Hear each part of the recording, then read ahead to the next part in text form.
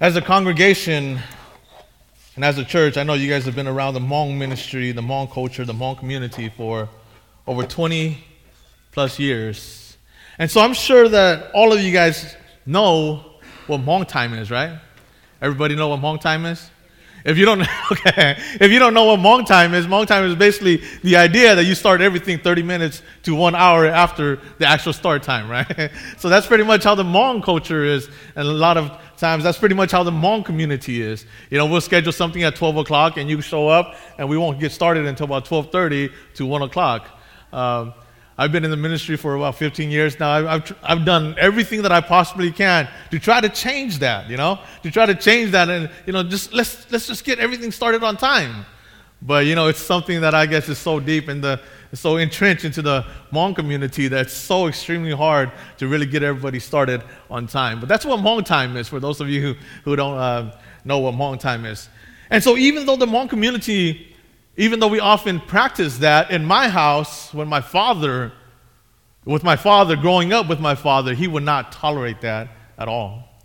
He would not tolerate that at all. And my brother is here today too, and you guys can probably talk to him, and he will attest to you guys the same thing that I will let you guys know, is that my father is someone who would make sure that you're always ready about 2 hours ahead of time, right? And so, growing up, going to school and things like that, we start school, of course, at 8 o'clock, and by 6 o'clock, he wants you up already. He wants you up already, and that used to be one of the most annoying things for me, growing up as a child in my father's house, and that used to be one of the most annoying things to me. And nowadays, my son have to deal with that because his grandfather is the one that drives him to school every morning, and so my son, Simon, has to deal with that, right? And so it's like 6 o'clock in the morning, and Grandpa will come, and Grandpa will say, you're late to school, you got to get up already. And so he'd be so annoyed by that, he gets so angry over that, and I understand exactly what he's going through because I had to go through that myself. Not too long ago, we were in Fresno for one of my cousin's wedding, and so I dropped my father and my stepmother off over at my stepmother's family's home, and so they spent the night over there, and my wife and I and Eli, we went to stay at a hotel for that night. And so we were only about 10 to 15 minutes away from where the wedding was going to take place.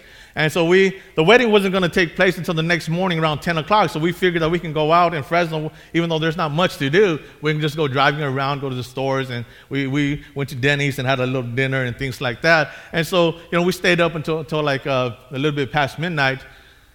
And like I said, the wedding doesn't start until 10 o'clock in the morning, but 6 o'clock in the morning, my dad was calling me already. And so he was calling me, and I heard the call, but I just wouldn't pick up, but he wouldn't stop calling, he just wouldn't stop calling. He would just keep calling and calling and calling, and finally I had to answer the call, and he's like, are you ready yet? I'm like, Dad, it's 6 o'clock in the morning. It doesn't start until 10 o'clock. It's 6 o'clock in the morning, but that's how my father was. My father was someone who was he always wanted to make sure that you were ready on time, that you weren't late for something. And so, like I said, even the Hmong time was like that, and the Hmong community was like that. Just growing up with my father, that's something that he just would not tolerate. And a lot of times, as I was growing up, I realized that was very annoying. But now, as I'm older, I realized the impact that had on me, and it just keeps me on time for everything that I do. And so it's something that I tend not to be late most of the time. Most of the time, I tend not to be late. I tend to arrive at places about 30 minutes ahead of the starting time and things like that. And a lot of that came from my father's attitude, or from the way that my father really pushed us to get ready on time. I mean, I don't go to the extent of 2-3 hours ahead of time. I don't go to that far of an extent, but I tend to, show up about 30 minutes earlier for everything that I do, 30 minutes to an hour early. If I'm ever late, you guys can blame my wife, okay? But I'm just kidding. But yeah, but that's how it was with my father, just growing up with my father. And I'm not saying that my mom didn't have any impact on me, because my mom, she had her own impact on me too. The things that my mother impacted me with was the way that I handled money. My mother was someone that didn't spend a lot of money. I know that women tend to be the ones that likes to do a lot of shopping, right? But my mother wasn't like that. She handled money responsibly, and so that's something that I got from my mom, from the way that I handle money. My father, the way he handles money, my father, he just loves to spend money. He loves to buy stuff and give to people, And so one of the things that caused them not to get along so much, and the reason why they're divorced is that's one of the things is that my father he loves to buy stuff. He buys stuff for everybody, And my mother, on the other hand, she was more careful in the way that she handled money. So that's something that my mother was able to impact on me. But my father, he impacted on my life. The influence that he had on my life is the influence in which he wanted to make sure that I always started everything on time and never be late.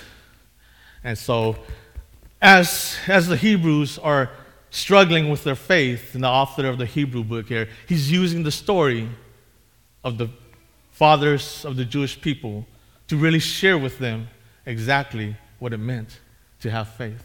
And he was telling these stories, the stories of their fathers, to his audience at that time, to make sure that by reflecting on these stories, that they would understand what it means to have faith. And we'll go a little bit more into that in a bit. But today, here in America, one of the things that we are suffering from is that we are suffering from homes that are fatherless. Many of our children are growing up without fathers for many different reasons. One of those reasons is that as fathers, sometimes many fathers forget their responsibilities and they don't attend to their children's need as much as they should. According to the U.S. Census Bureau, 24 million children, or 1 out of 3, live without their father in the home. And the impact of this on children it's just a big, huge impact on children. Studies show that children are 4 times greater to be at risk for poverty when they grow up without their fathers. It also shows that children are more likely to have behavioral issues without their fathers. They're also more likely to go to prison. They're also more likely to commit a crime. They're 7 times more likely to become pregnant as teens without their fathers in their lives. They are more likely to abuse drugs and alcohol. They are 2 times more likely to suffer from obesity. And they are 2 times more likely to drop out of high school if their fathers are not involved in their lives. And so through the scriptures, through the words of God, we see God teaching us that fathers are extremely important to the lives of children. While at the same time, through these studies, we also see that fathers are extremely, extremely important in the lives of our children. And before we start this, I also want to acknowledge that I understand that many of us nowadays, many children are growing without their fathers. And I have nieces and nephews who are growing up and their fathers are not involved in their life. And I hope that as Christians, as men, I hope that we see these children and we ourselves take upon the responsibility as men to become positive role models for these children. Be an impact upon these children's lives because they need men in their lives as well. And so here, as we reflect upon the scriptures, as we reflect upon Hebrews chapter 11, let us pray before we study the Word of God. Let us pray together. Father, we thank you so much for your Word. Father, as we study your Word, we ask for your Holy Spirit to guide us, to open up our minds, open up our ears, and open up our eyes to see your wisdom through your Word, Father. Father, we give you all things for your glory. In the name of our Lord Jesus Christ, we pray. Amen. Here in Hebrews chapter 11, it is known by most theologians as the Hall of Faith. Hall of Faith. As the author of Hebrew is listing all the people of faith, all the fathers of the faith in this chapter here. And so it's known as the Hall of Faith. And this letter was written by Jewish Christians at that time, to Jewish Christians who have been in the faith for a very, very long time.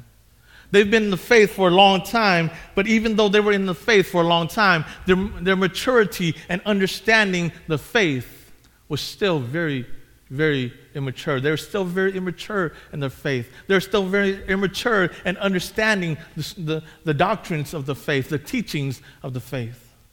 And because of that, many of them were starting to fall away. Many of them were starting to fall away from the faith. Many of them were starting to let go of their faith.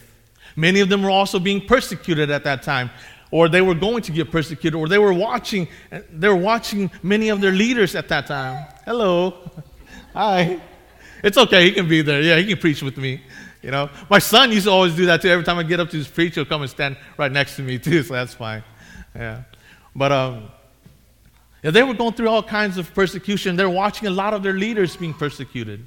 And because of that, because they were watching all of that, many of them, they were falling away from their faith. They were just, letting go of their faith and going back to the old ways, going back to the traditional ways. And because of this, the author of Hebrew wrote this letter to them. And he wrote this letter, his purpose was simply to encourage the believers, to continue in their faith. And as they were going through persecutions, they were also facing many false teachings in the church at that time, as many of the Jewish leaders were trying to bring them back to the old ways, the old traditional ways. And so many of them were falling away. And so the author of Hebrew was encouraging them that you have to keep the faith. You have to keep going. You have to keep going in the faith. And as you grow in the faith, you need to start rejecting these false teachings that are bringing you away from the faith. And one of the things that he did to really demonstrate to them what faith was all about was that he used the stories of the fathers. He used the stories of the fathers to really help them understand exactly what it meant to have faith and to put faith into action.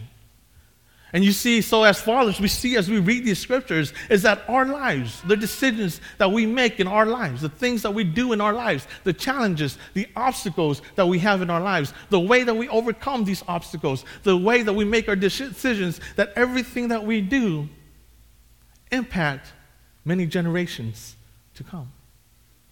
Doesn't only impact our immediate children, but it also impact many, many of the future generations in our family. And so the author went back to these fathers and he was just showing them that this is what Abraham did. This is what Abraham did. This is what Moses did. And he was sharing all these stories with them, trying to teach them exactly what it meant to have faith in God, exactly what it meant to follow Christ. So we see through this that as fathers, our lives does impact our children in so many ways. And one of the things that we want to do as fathers is that we want to be able to leave a positive story for our children, leave positive memories behind for our children, so that as they reflect upon our lives, just as the Jewish people here were reflecting upon the lives of their fathers, as our children reflect upon our lives, that it will be a positive reflection, that it will be a reflection that is something that will influence their lives for the better. That's one of the things that as fathers, as we read the scriptures, we see is that we want to leave a positive story behind, a positive legacy. And one of the ways that we do this is just to be there for our children. We just need to be there for our children. We just need to believe in them. We need to be fathers who continually encourage our children in the things that they want to do. Many times children have so many dreams, and all they really need is someone to believe in them. That's all they really need. You as a father, we as fathers, we have that opportunity to believe in our children. Children, it's really hard when you grow up and no one believes in you for the children. No one believes in you, and everybody thinks that you're going to fail. That's not going to be a positive way to raise up a child.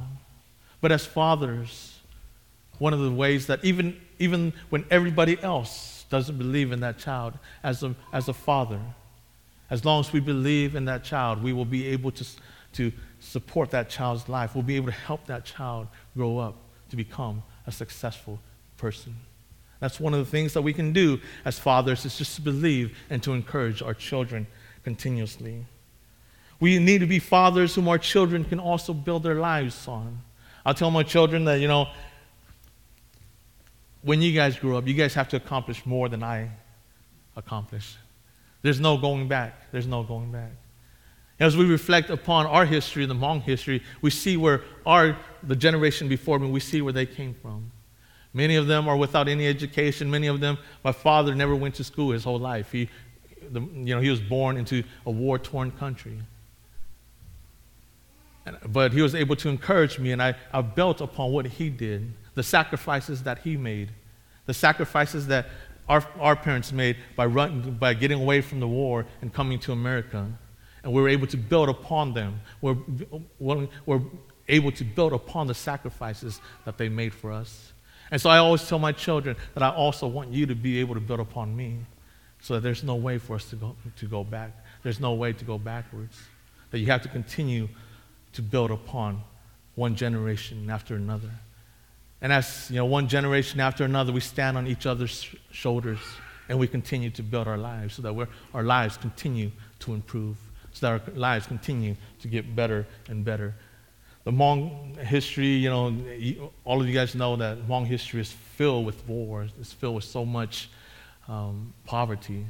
But here in America, we've been able to build upon each other, and one generation builds upon the older generation, and we're able to enjoy so much progress here in America. That's one of the things as fathers that we want to be able to be fathers in whom our children can build their lives on, build their lives around. We also want to be fathers whom our children can share their lives with us. I know many times as a father, my children, sometimes they're scared of me, right?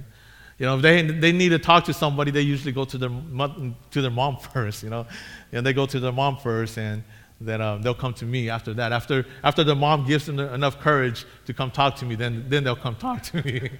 And that's how we are sometimes as fathers. We're a little bit too, I guess, too mean or something like that.